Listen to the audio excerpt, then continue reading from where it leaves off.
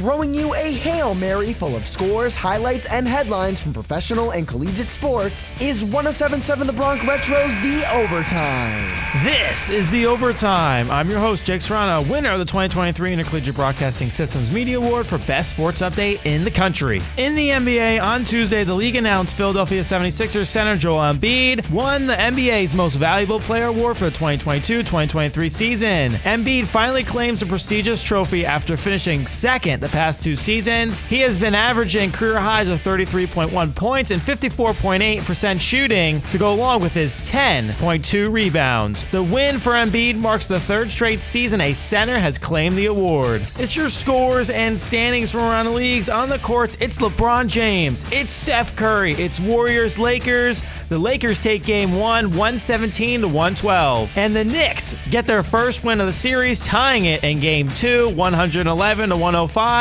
The Knicks had three players score 20 points or more. RJ Barrett with 24 points, Julius Randle 25, and Jalen Brunson with 30 points. For the lead. Oh yeah! Jalen Brunson from downtown. You saw the rotation change. Yes. Brunson gets to the cup. Knicks add to their lead.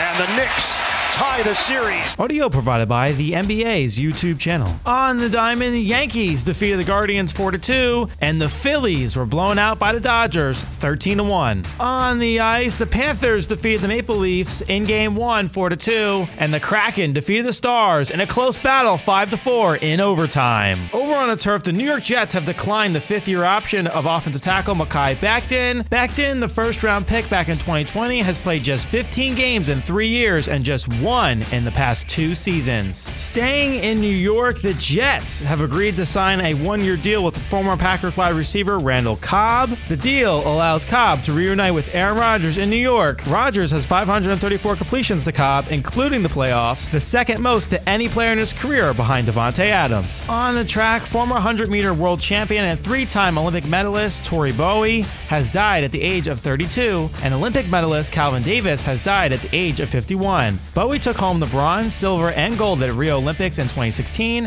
running the 100, 200, and the 4x1 meter race. Davis won bronze in the 400-meter hurdle race at the 1996 Atlantic Games and was part of the U.S. team that won the 4x4 meter relay gold at the 1995 World Indoor Championships in Barcelona. This has been The Overtime, your 2-time IBS award-winning sportscast for best sports update in the nation. I'm Jake Serrano, 107.7 The Bronx Retro, WRC2.